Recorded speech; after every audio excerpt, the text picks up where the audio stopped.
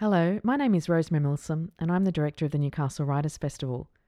Danger Music is the brilliant memoir by Eddie Ayres, in which he recounts what it was like to teach the cello to children in Afghanistan. His time in the war-torn country also led to a self-discovery almost too hard to bear. In this session, which was recorded at the 2018 festival, he speaks to Dan Cox. Thank you. Welcome to the 2018 Newcastle Writers Festival. My name's Dan Cox. It's a pleasure to look after this session. This is called Danger Music. It's with Eddie Ayres, and I'll introduce him soon. Some housekeeping, please make sure your mobile phones are on silent. If you're on Twitter, our social media festival handle is @NewWritersFest. Please use hashtag NWF18.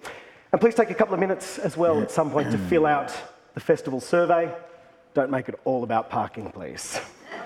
I caught the free bus up for the first time today. I'm still sweaty from the walk. We'll make sure there's about 15 minutes at the end of this session, the end of this hour together, for some questions. I have 4 hours worth of questions for Eddie, but I will take 45 minutes and then give you 15 if that's fair. And book signings will take place at the end. You happy to do that, Eddie? Yeah, definitely. In the foyer of the Conservatorium. Eddie Ayres is a musician, a music teacher, a broadcaster, and a writer. He was born Emma on the White Cliffs of Dover and began playing violin when he was 8 years old.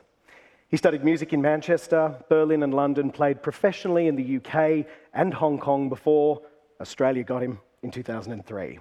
He was the much-loved presenter on ABC Classic FM for many years and is back on Radio National.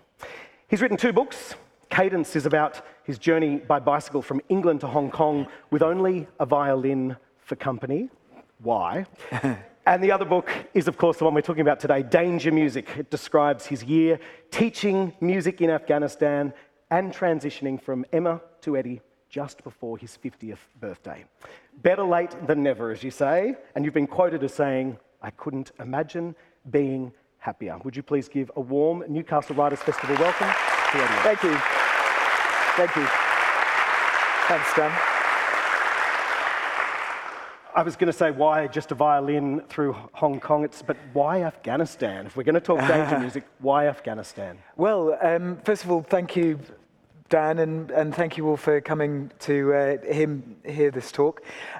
So I had gone to Afghanistan before, back at the end or the beginning of 2013, I think I first went to Afghanistan. So I was working on Classic FM and I was quite happy. But to be honest, I was a little bit bored and I kind of needed an adventure.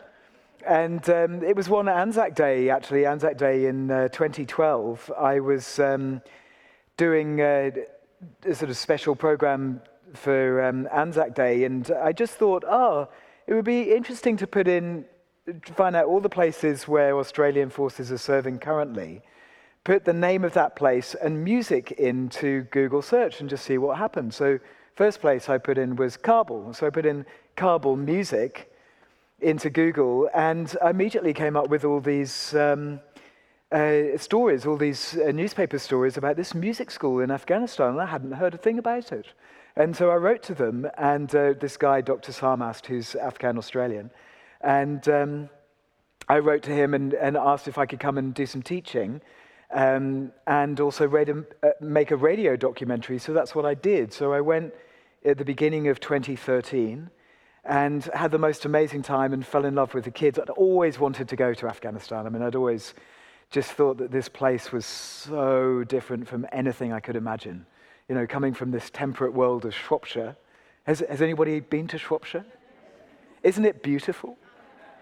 But how unlike Afghanistan, you just couldn't be more different. And so anyway, I went, and then I went back quite quickly afterwards, about 6 months after that. And then eventually, once I left the ABC, I was sort of a bit, sort of churning around in my life.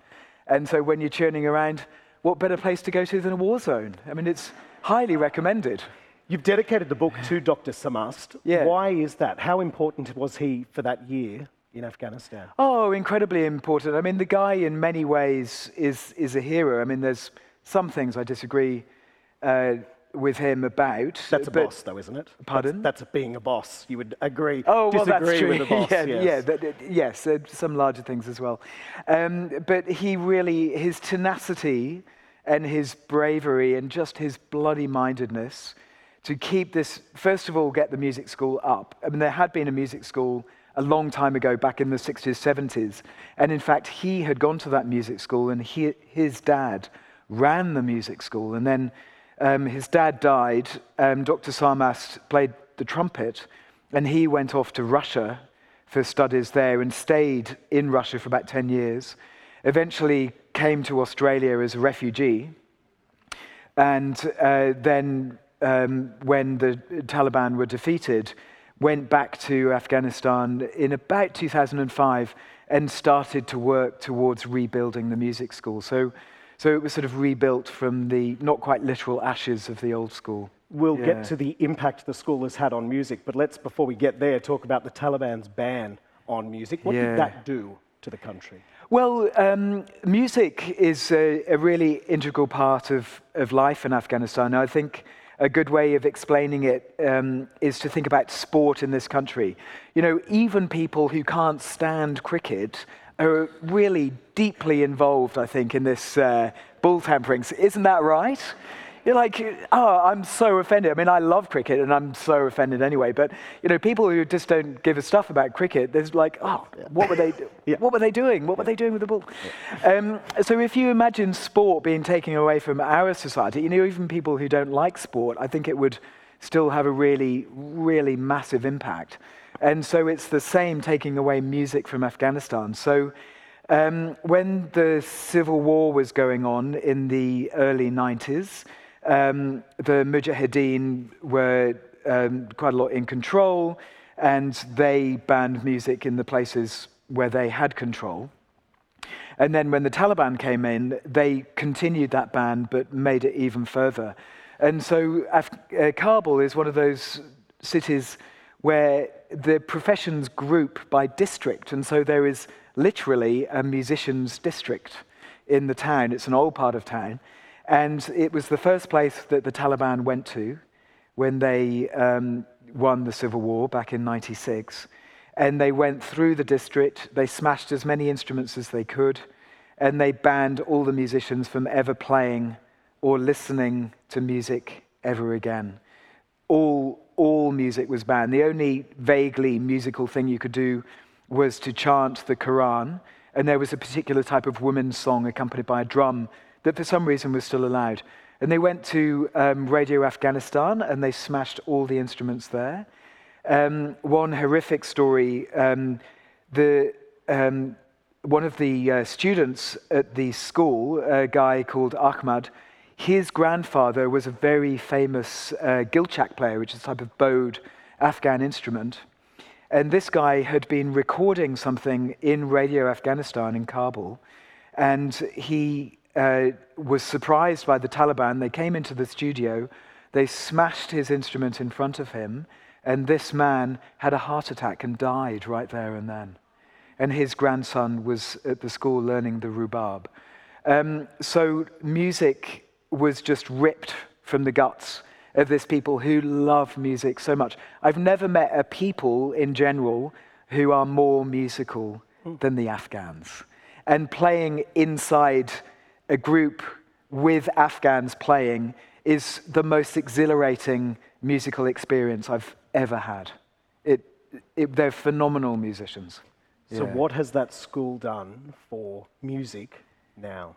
Oh, it really has. It literally has rekindled the flame of Afghan music. Because so what happened was that these musicians who the Taliban forbade from playing again, a lot of them went overseas. A lot of them went to Pakistan. I write in the book about one guy, a clarinet player, who realized that he had to escape. In fact, extraordinarily, just a little story. This particular guy, he was asked by the Taliban to write a national anthem for Afghanistan. But of course, it couldn't be a musical national anthem. And so he basically said, well, I really can't do that, but you can't say no to the Taliban. And so his wife said, you are going to have to leave straight away. And so he did, but he had to take his clarinets with him. He's a great clarinetist. But he thought, well, how can I take them? Because the Taliban were in control of all the checkpoints, especially going into Pakistan. And if you were caught with a musical instrument, it was immediate death. And so what he did was, a very, very clever guy, he thought, well, I'm going to put something in my luggage that is really bad, but isn't as bad as a clarinet. And no, we're not talking a viola. So he said, he thought, okay, a chessboard. Board games are also banned under the Taliban. It's seriously no fun. It's no fun under the Taliban. And so he put this big chessboard, he got the biggest, I don't know where he got it from, but anyway, the biggest he could find, put it on top of his luggage. He went with his cousin. Bags were opened at the checkpoint, and the Taliban said, what is this? You know that this is forbidden? And he was taken off. He gave his bag to his cousin, who didn't know that there were clarinets in the bag, which was a bit naughty. The cousin went over the border, the clarinets got safely over the border, and this guy eventually went over the border. So the thing is that there was this massive diaspora of Afghan instrumentalists who spread all around the world. And the only ones who stayed, they weren't allowed to play. And so, you know, if you can't practice as a musician, your standard goes down, you begin to forget. And the ones who did continue to play in secret, I mean, they're so incredibly brave. Also because it's an oral tradition, and so none of it's written down. You know, what would happen now if Beethoven 5, suddenly we didn't have any copies? There wouldn't be that many people who could play through the viola part from memory. I mean, there might be some people, but, you know, there'd probably be a little bit that would be changed from that. So the school literally rekindled all of that. Yeah. You brought it up, so let's go there. Viola versus violin. I want you to describe for me, especially with those kids that you worked with, the great moment, you call it, of instrument choosing. Oh, yes. Well, Jennifer, my dear friend who I worked with in Afghanistan, she's an American violin teacher.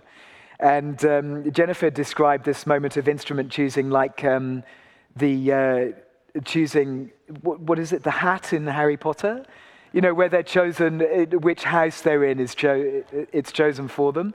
But the difference with this is that the kids choose for themselves what instrument they're going to play. And so my very first day when I got finally to Afghanistan to work there full time, the very first day, all these kids were sitting up in the library, and Dr. Sarmas sat at the front, and he read their name out one by one, and they stood up and in English said, my name's Mohammed, I want to play the rhubarb.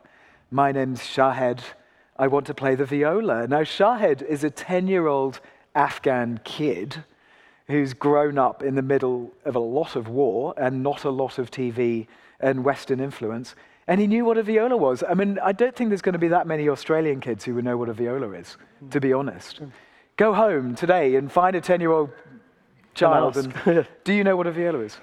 I'm always having to explain what a viola is. Does anybody here not know what a viola is? Don't feel ashamed. There's one up the back. It's completely fine. It's like a violin, but it's a little bit bigger and it's lower.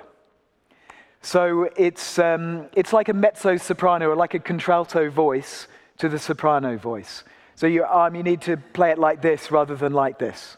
And it's silvery and chocolatey. It's a wonderful instrument. Is it a standard violin versus viola, ugly older sister, painful cousin relationship? No, it's completely different. I mean, the violin plays the tune, well, unless you're the second violin, and the viola plays all the intricate stuff inside the tune that allows the tune to soar.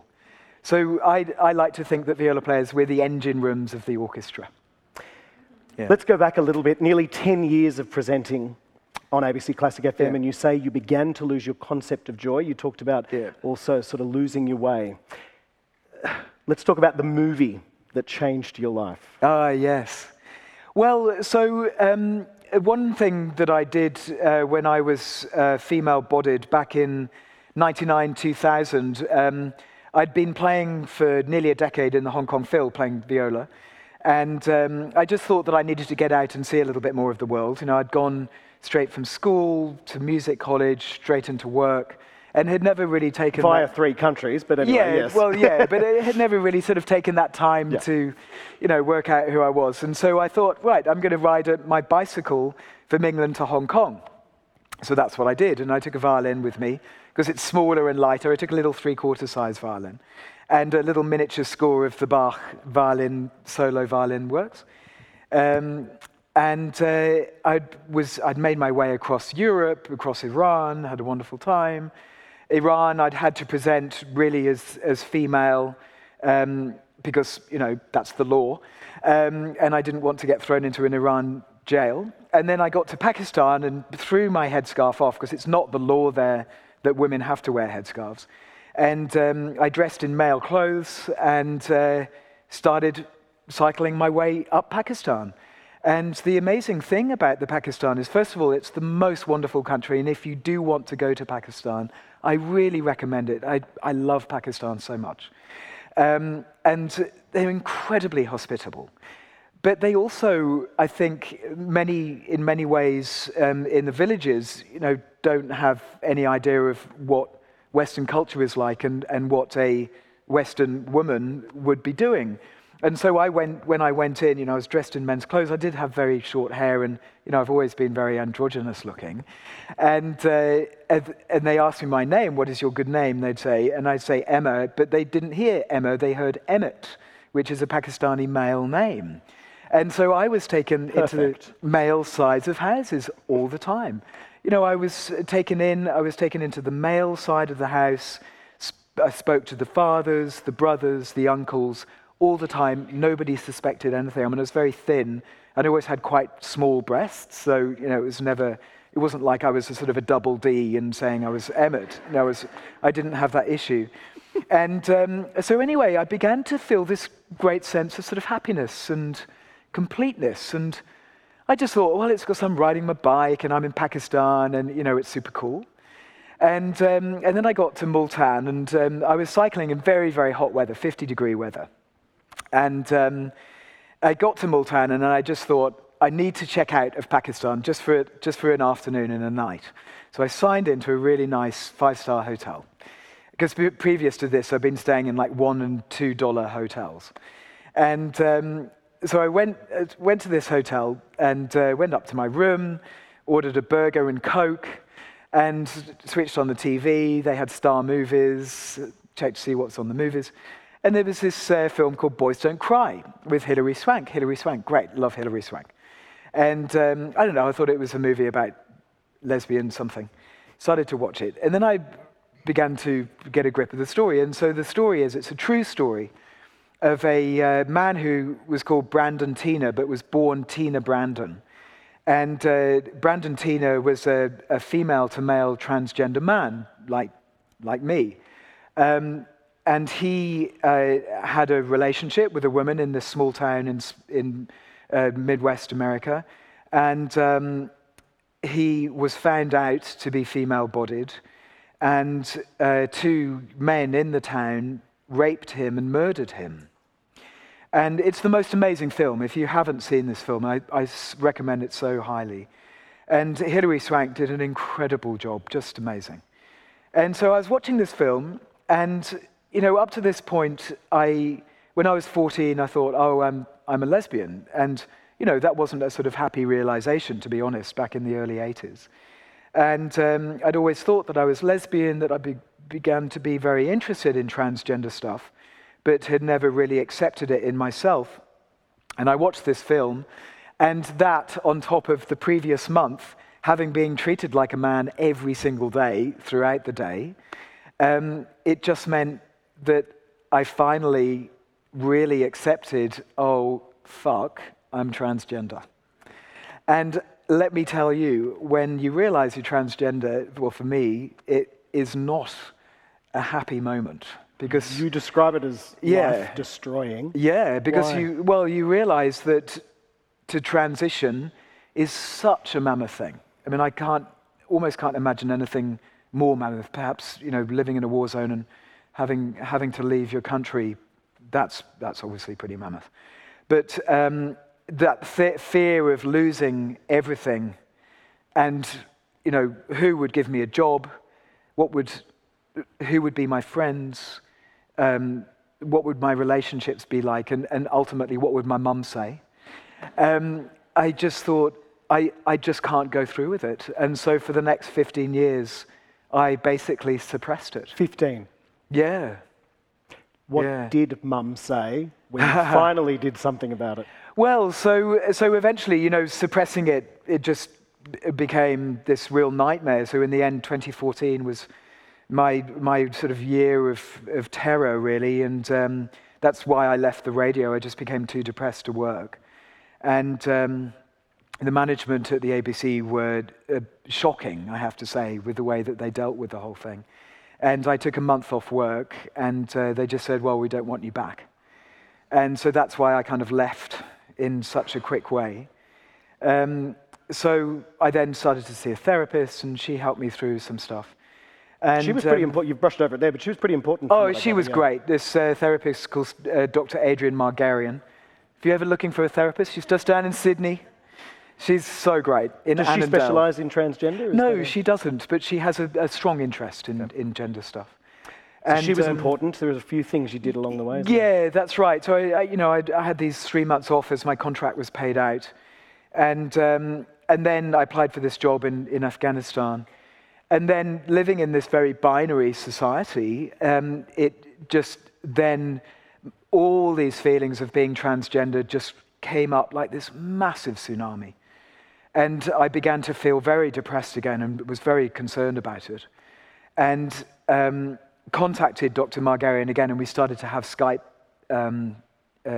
calls and consultations. And at the same time, I realized that I had to do something about being transgender, because I think one of the things that it's important to know about being trans is that, first of all, you realize you're trans, then you accept you're trans, and then you may make the decision whether to go through with doing anything about it. That it's not, you don't decide whether you're trans or not. And there's a little bit of a confusion, I think, sometimes. It's like John Howard. Do you remember that time when he said that being gay was a lifestyle choice? I mean, how shocking.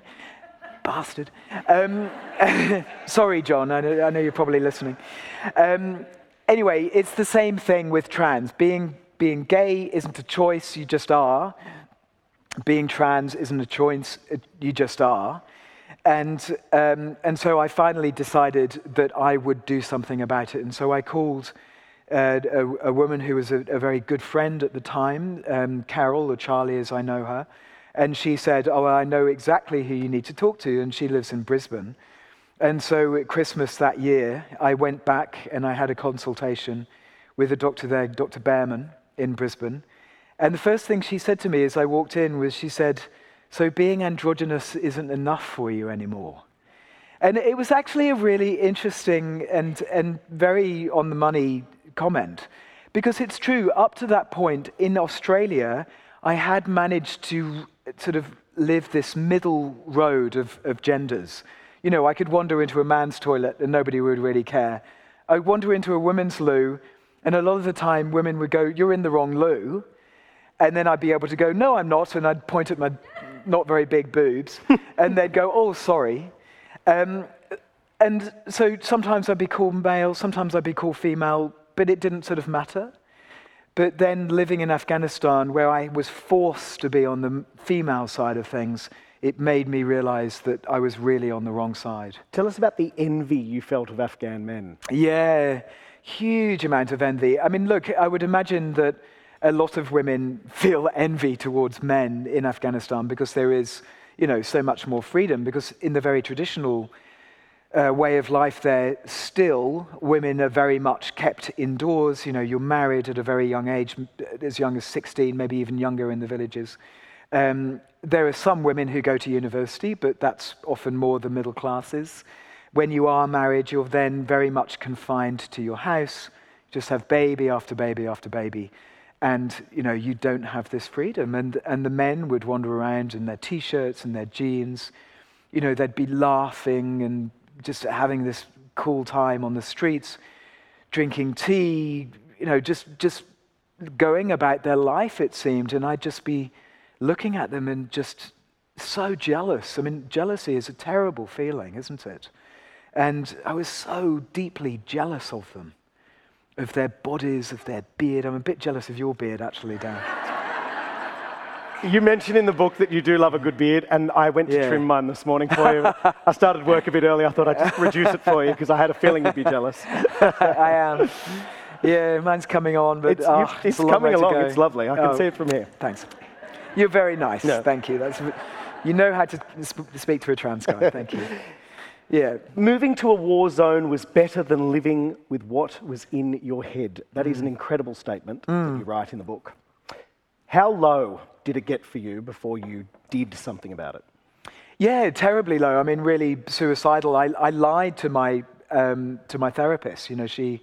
She said, "Are you having suicidal thoughts?" And I just said no, in a sort of very high and very untrustworthy voice.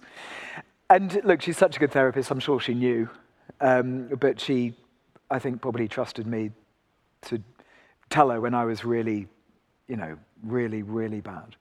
But yeah, I was thinking suicidal thoughts every day. Luckily, I hadn't come up with a good way to do it. But yeah, terrible. I mean, most of my friends didn't, just stop coming to see me. My relationship collapsed. I mean, I was horrible. It would have been awful to be with. I mean, being around depressed people is very hard, isn't it? Because they kind of suck everything into this black vortex, and you just don't know what to do with them. And I didn't know what I wanted as well. Yeah. So, 15 years of deciding not to do anything. How important was 1 year in Afghanistan to get the ball moving? Look, huge. I mean, I think that it really did accelerate. People have asked me before, how much sooner did you transition because of Afghanistan? And I think, it did accelerate the process, actually. Not that I recommend if you think you're trans. Off to Afghanistan? Yeah, that's right. I wouldn't necessarily recommend that, but yeah. What did Mum say? Look, my sister is amazing. I mean, I am so lucky to have these incredible people in my life. When I had told Liz many years earlier that I thought that I was trans, and she had been incredibly supportive and said at the time, whenever you need to talk about it, anything you need to do, I'll be there for you. And so I said to Liz, look, I've decided that I'm going to transition. And we talked about Mum, and Liz said, I think it's better that we tell her sooner rather than later. And the internet in Afghanistan wasn't great, quite unreliable. And Liz said, look, I'll go round and I'll tell Mum. I'll explain to her, first of all, what transgender is. My mum's nearly 84. My mum and dad met at a Young Conservatives, back in the 50s. Who knows what she actually knows about trans stuff? And so Liz would explain to her about trans stuff. She'd tell Mum that I'm trans, and then they'd call me afterwards, depending on how it went. So I sat at home with Jennifer, my very good friend, and Camillo, who's a Colombian percussionist who I also live with, just in this regular house in the middle of Kabul. And we sat and we waited and we were drinking whiskey and just, I was so nervous and worried as well. I mean, it's a major, major thing for a parent to find out that their kid is trans, no matter how well they take it. Anyway, finally I got a FaceTime call from Liz, and it was Mum on the phone. And the first thing that my family name is Binks. So the first thing my mum said was, "Oh, Binks, why didn't you say something before? You must have been in such pain." So yeah, how incredible. And if only I had trusted my mum enough, back in 2000 when I first realized I was trans, if only I'd trusted for her to have that reaction, that I trusted, you know what I mean, that I'd known my mum well enough, because she would have always had that reaction, I'm her child. She would have never been horrible to me, so it's my fault, and I feel bad about that. But, all good things happen in the right time, I think. So Binks is fabulously gender neutral for a nickname. yes, it is. Yeah. Didn't need to change that. No, so I talk to my mum regularly, and it's hilarious. You know, she had a stroke last year. I mean, she's great. I mean, she's back doing cryptic crosswords, but you know, still her short-term memory isn't great. And so when I speak to her, she says, "Oh, Emma, oh, Binks, oh, Eddie." And so we run through the three names. She gets there. She always gets there in the end. Yeah. Eddie, how important for you, because it's different for everybody, how important was your new chest? Oh my God, I love my new chest. I love it. Thank you, Dan. You just great. It's a great chest. Yeah. Oh, no, I was meaning that you're great. Look, so when I went to see Dr. Bauman, we discussed treatment options. And a more common way is to start to take testosterone, and then the muscles build up, and then you eventually have chest surgery, so that you've got the pec muscles, so that where the surgeon can see where they do the incisions. But she said, look, for you, it's possible, because I was reasonably fit, I've been doing a lot of yoga, weight training, it's possible that you could have chest surgery first, and then take testosterone a little bit later when you've finished working in Afghanistan. So anyway, it all just absolutely fell into place really well. There's an amazing surgeon in Brisbane who is a chest specialist surgeon and is getting a lot of work now doing people like me, female to males. A spot came up at a time when there was a bit of a holiday in Afghanistan over the Eid there. I got time off, and Charlie Carroll, my friend, offered to look after me. Charlie is an ex-midwife, a retired midwife. And, you know, it's obviously major surgery. It's a mastectomy with nipple reconstruction. Oh, here's the thing. Okay, so did you know... This is not in the book. Did you know that women's nipples, women identify, or female-bodied people, I should say, identify where your nipples are? But go ahead, come on, do it. They're in the middle of your chest, right? Okay. I'm disappointed that not more of you are going like this. And now men identify where your nipples are. They're to the side? Men. They're to the side, right? And so it's very important for the look of a male chest that they change it. That it's not just simply diminished, you know, it's not just because otherwise the nipples would just be... That's right, you would actually end up looking perhaps a little odd. And so the nipples have to be cut off and repositioned. Wow. And my surgeon was so amazing that she did that with my nipples, repositioned them, and I've still got feeling in my nipples. Wow. I mean, how amazing is that? Yeah. So chest surgery, Dr. Elise Saylor, her name is. It's not on Medicare, I hasten to add.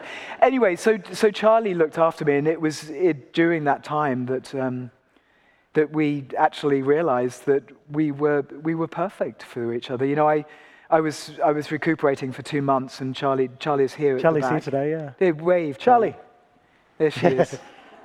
And Charlie, you know, cared for me. Yes, she deserves it.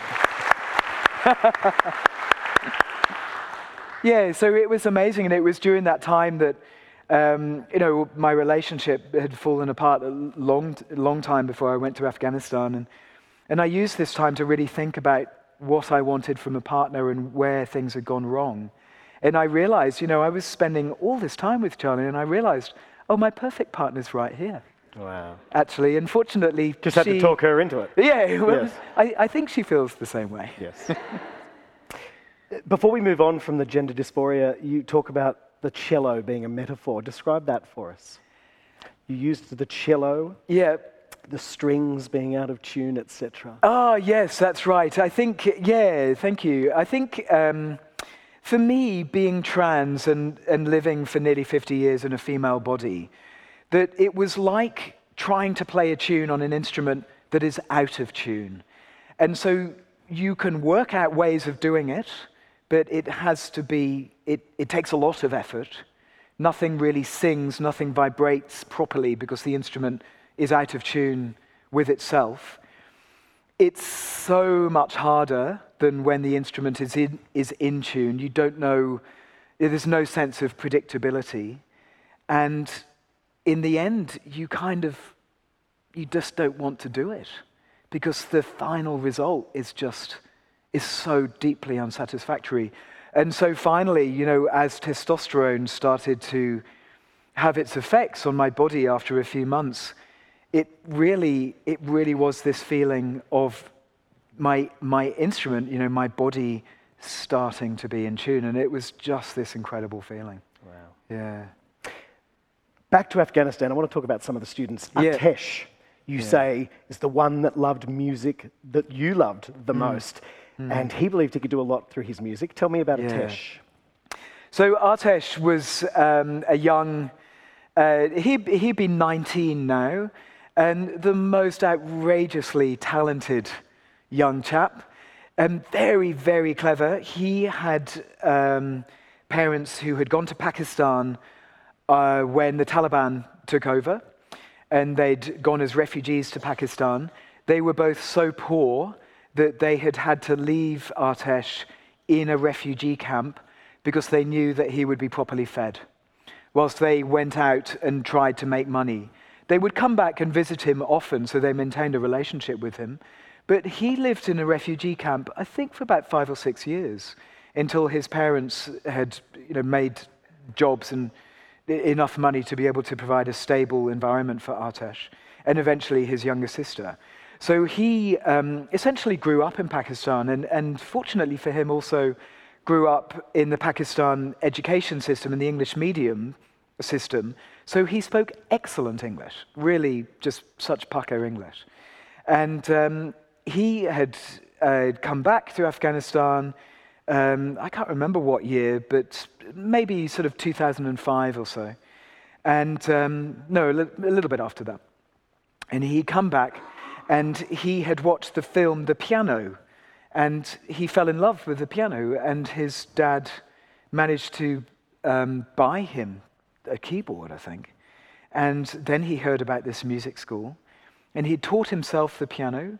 He came to the music school, persuaded Dr. Sarmas to let him in, which was difficult because you usually were only let in at grade 4 or 5, and at this point, Atesh was about grade 7 or 8.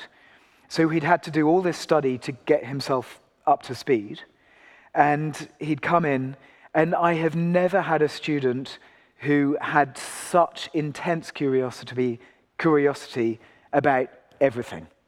Not just music. No, absolutely everything. And we would sit at lunchtime, and I'd spend an hour with him. I'd be eating my lunch. Atesh would come into my room, and he'd just ask me endless questions. We'd just start on one point, and it would be this rabbit warren of knowledge. And sometimes I was amazed at what he knew. Sometimes I was amazed at what he didn't know. Like, teacher, what is this jazz? And you just think, oh yeah, of course, he's Afghan. He doesn't know what jazz is. Why would he know what jazz is? You did a little bit of incorporating with the Afghan stuff as well, didn't you? They learnt to play Western instruments in their Afghan music, etc. Yeah. So. Oh yeah, we did some awesome stuff. Mamma Mia, ABBA's Mamma Mia. From Bach to ABBA, Yeah, that's right. Oh my gosh. I think that might be on YouTube, actually. If you Google Mamma Mia and Anim, A-N-I-M, I've got a feeling that's on YouTube, and where those kids, they just knock the socks off ABBA. They really do. You've told us about Atesh. The kids fall in love with you, you fall in love with them. We'll let you read more about the other students. How hard was your decision to look them in the eye and say, I'm going home? Yeah, look, it was incredibly difficult. Something that I write about in the book, which I won't go fully into here, but there was a female student who was treated so badly, and this was one of my major disagreements with Dr. Sarmast. I feel that her rights were not looked after properly by Dr. Sarmast, by other people at the school, and very much by the different students as well, both girls and boys. It was such a horrific thing that happened that it made me realize that I would never understand the culture, no matter how long I stayed there, and that I needed to come home and be in my own culture, be here and transition, because at this point I'd had my chest surgery. I'd gone back to Afghanistan about this time last year. In fact, it's Charlie's and my anniversary today. Yeah, happy anniversary. Oh, thank you. Yeah, You've rented a crowd. Thank you. Celebrate. Yeah, so nearly 2 years ago, I went back to Afghanistan, and very quickly this intense and awful thing happened. And I just thought, I cannot stay here. This is not my culture. This culture has got such a long way to change, and I need to come back here. There are kids here who need to be taught. You know, you can only teach one kid at a time, and every kid deserves lessons. There's, you know, kids in Australia are no less important than kids in a war zone. And so I decided that I would come back. But yes, it was incredibly hard. Incredibly hard. Also, because of course I couldn't talk about the whole transgender aspect of it. You know, I would just... I played such said, a big part, but you couldn't mention it. Yeah, that's right. I mean, I said it was for health reasons. Wow. Yeah. Which is true. And of course, you know, people knew about my chest surgery and everybody assumed that I had cancer. And so I was busy, tried to tell people I'm okay, I don't have cancer. But, you know, in a way, at some level, they just didn't believe me. Yeah. So it was terrible. The kids got so much out of your year with them, but you say you gained more than you gave. What did you gain? Well, this incredible self-acceptance and a very, very deep self-knowledge. I mean, there's nothing like teaching a group of kids when a bomb goes off very close by. You know, that really galvanizes a sense of self and whether you're going to be brave or not. And fortunately, I was brave at the time. I mean, I don't know whether I'd be brave again. You know, if a bomb went off right now, I'd probably curl into a fetal position, to be honest. So that was a wonderful thing. A sense of fun in the face of danger. I think that was an important knowledge that I could, you know, have a laugh and bring a sense of ridiculousness to a often very, very tense situation. A keen sense of morality, perhaps too keen for Afghanistan. A keen sense of Western morality. I think perhaps I should rephrase that, because, you know, morality is different everywhere, isn't it?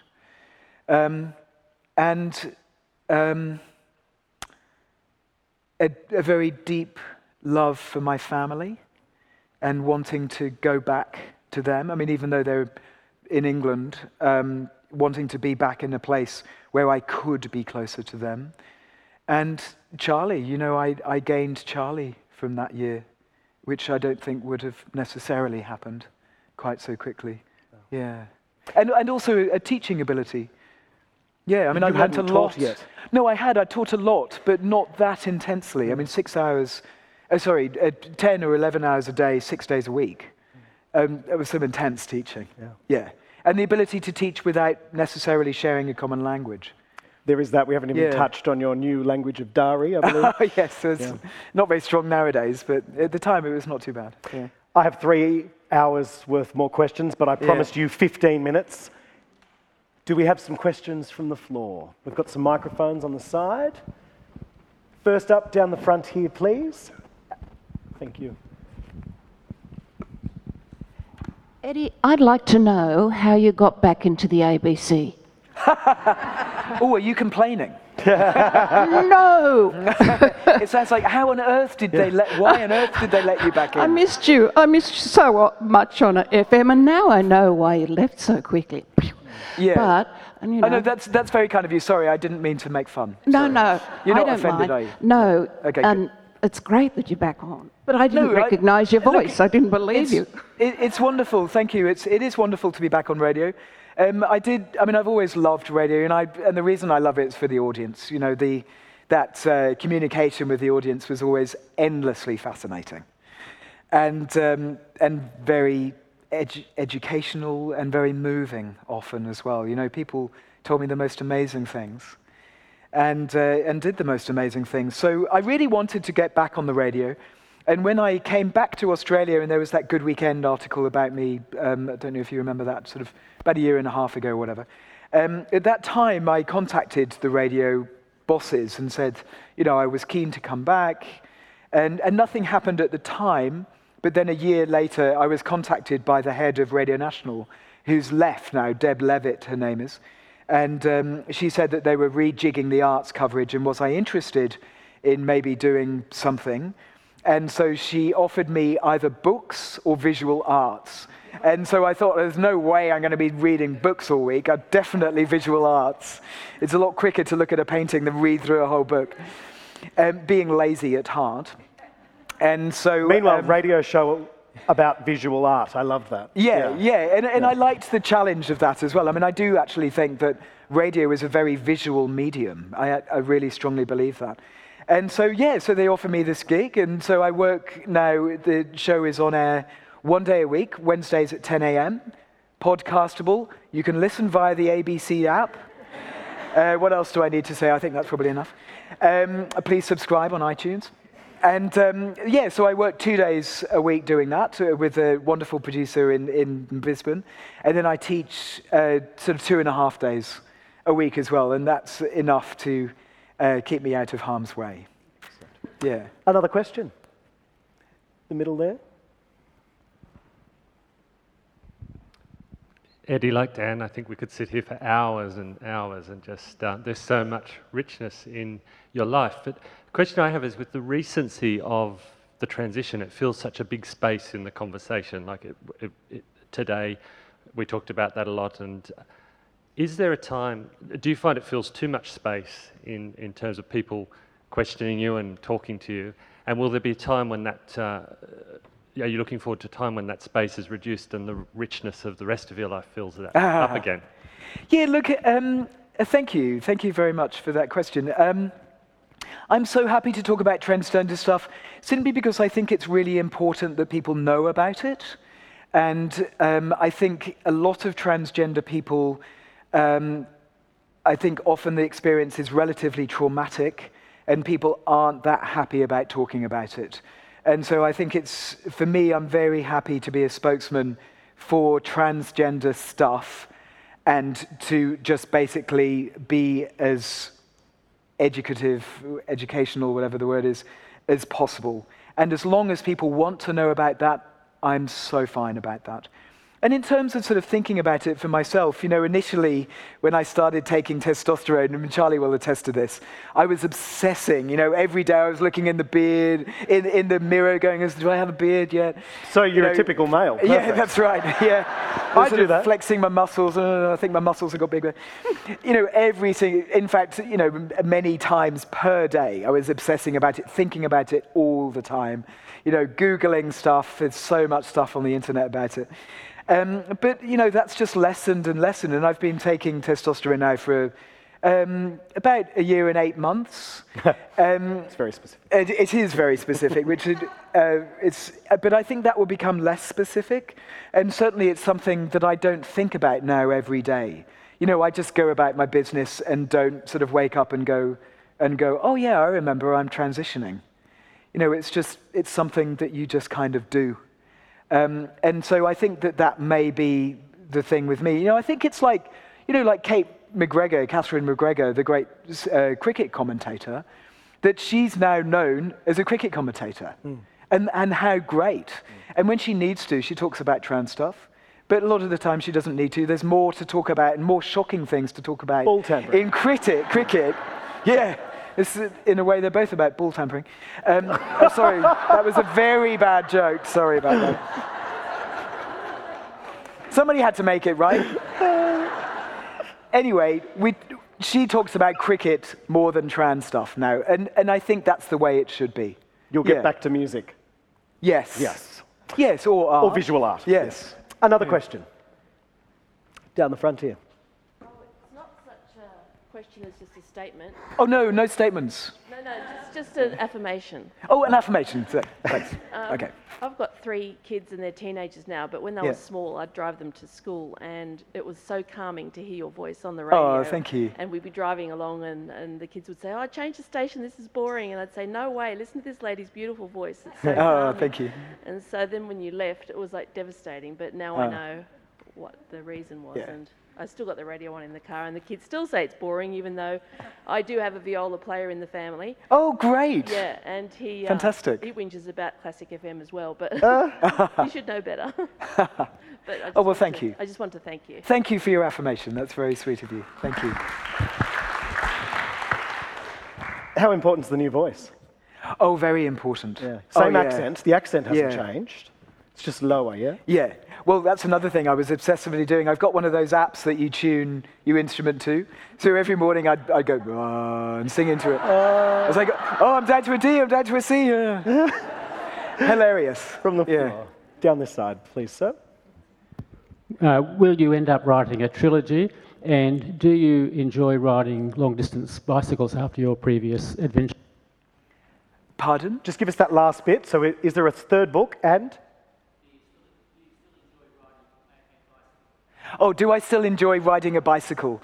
I do ride a bicycle, not so much now, although Charlie and I have got a tandem, actually.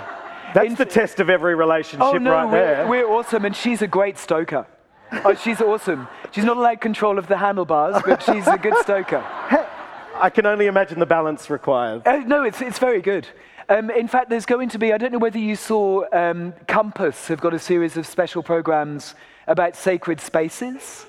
There was one about the new Archbishop over in Perth for the Anglican Church. Anyway, at the end of April, I think it's the 28th of April, they asked me to take part in a program as well. And my sacred space is, of course, music.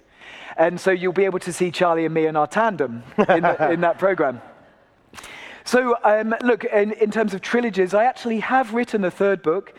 It's a children's book, and it's called Sonam and the Silence, and it's a little book, illustrated book, for kids maybe sort of 6 or 7 years old.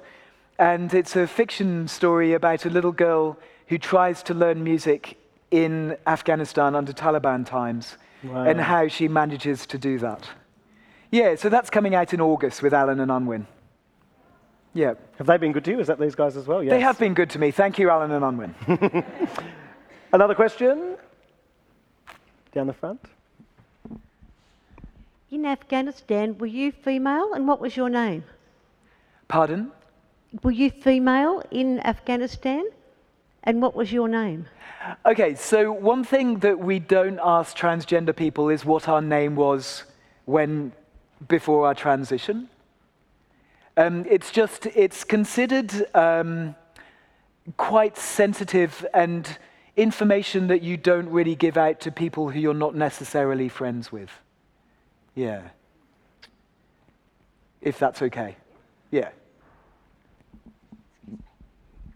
What's the state of music in Afghanistan now that the Taliban... Well, the school is still going, which is great, and they are, slowly graduating people up.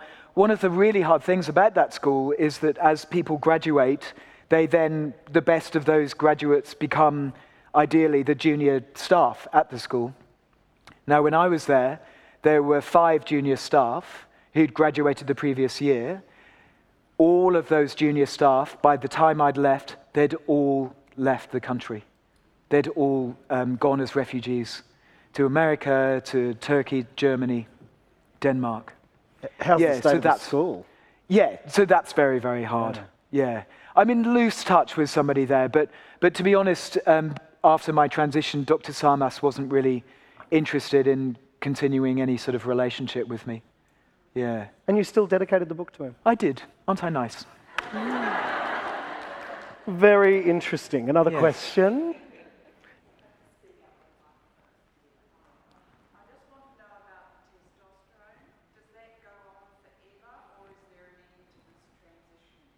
No, thank you. So the question, I don't know whether you heard the woman asked about testosterone. Does it go on forever? It does. I have Swiss-made testosterone coursing through my veins. I get an injection in my butt once every 10 or 11 weeks, and that will continue for the rest of my life. So the changes were the largest in the first sort of year. They plateau after about 5 years, and then I have to have regular blood tests to make sure that everything's even. And then the doctor will decide as I age, of course, men, the testosterone levels will naturally slightly decay. Obviously not in your case, Dan. With you. For us other blokes, our testosterone levels will decay. And so it's just a question of keeping my levels natural. Because at the moment, my testosterone level's probably a little bit lower than Dan's. But, probably the same as the rest of you blokes. And So it's just, making that nice kind of... How did this become about me? You got the beard. Any questions for Dan? either of us? Another question? Up the back, please. Hi, I'm Kerry. Hi, Kerry. I lived in the Netherlands for 3 years, and that was quite a long time. And when I came back to Australia, I saw Australian culture and living here quite differently. Gave me a different appreciation, and some things I liked and some things I didn't. I'm just wondering if that happened to you when you came back. Oh, absolutely. Thank you. That's a great question. I just have fallen in love with Australian bureaucracy. No, seriously, if you live in a country where bureaucracy simply does not work, it is so corrupt that nothing happens quickly. And you come to a country where, I know that we have a little bit of corruption here, but nothing like Afghanistan. I just love Australian bureaucrats. Seriously. Are there any bureaucrats here? I spotted one down the front. Oh, there is one. She's on holidays. You're a bureaucrat? Oh, well, thank you.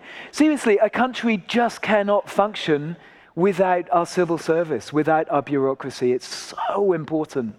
And I just love the function of Australia and the open-mindedness. I mean, sure, we have some misogynistic assholes in this country.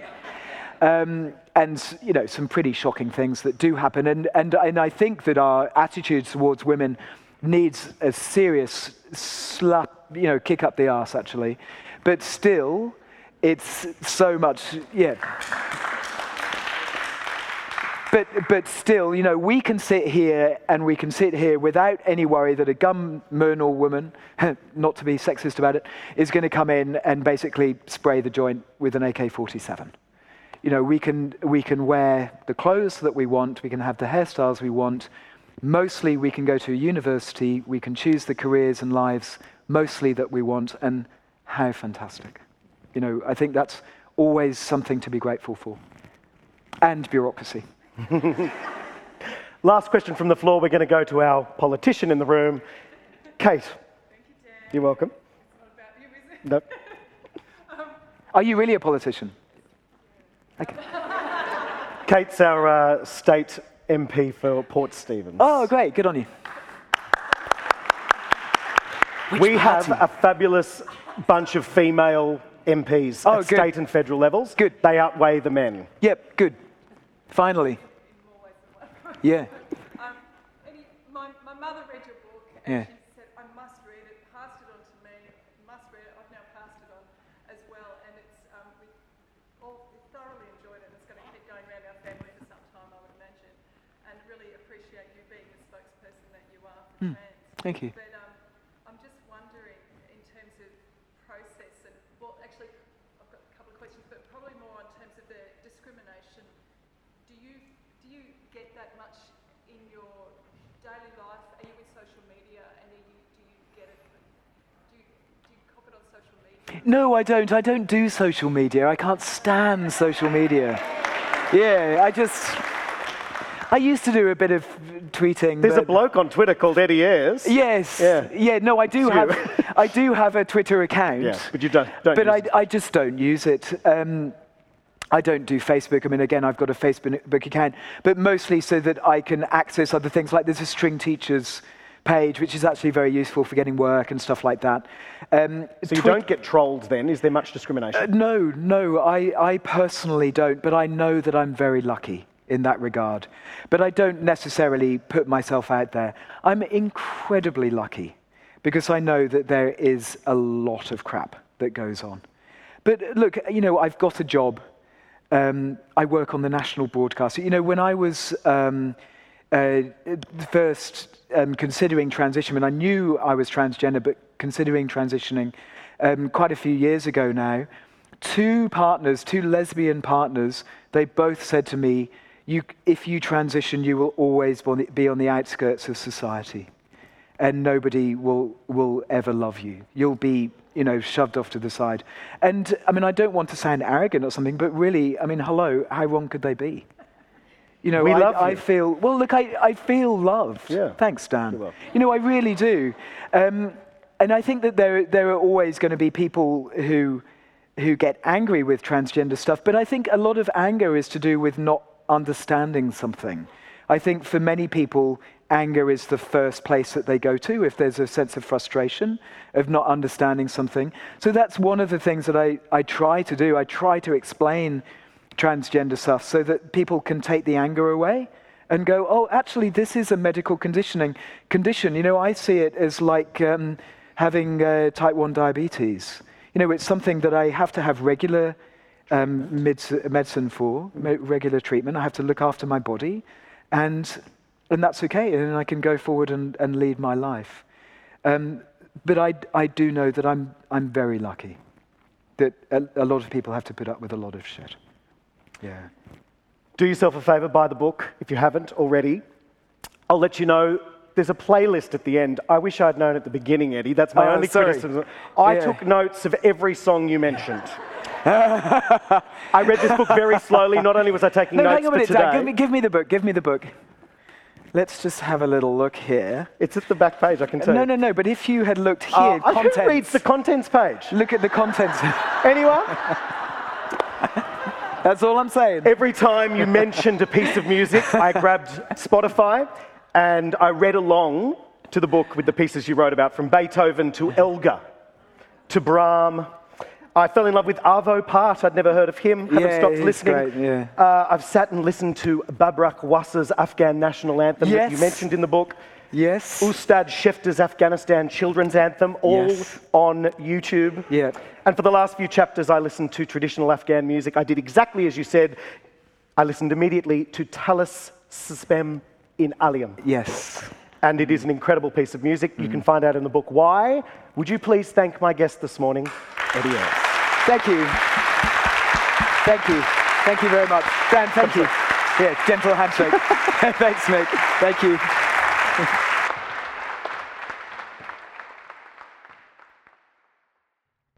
I hope you enjoyed listening to this conversation from the 2018 Newcastle Writers Festival. Join us in 2019 from April 5 to 7 and follow us on Facebook for regular updates.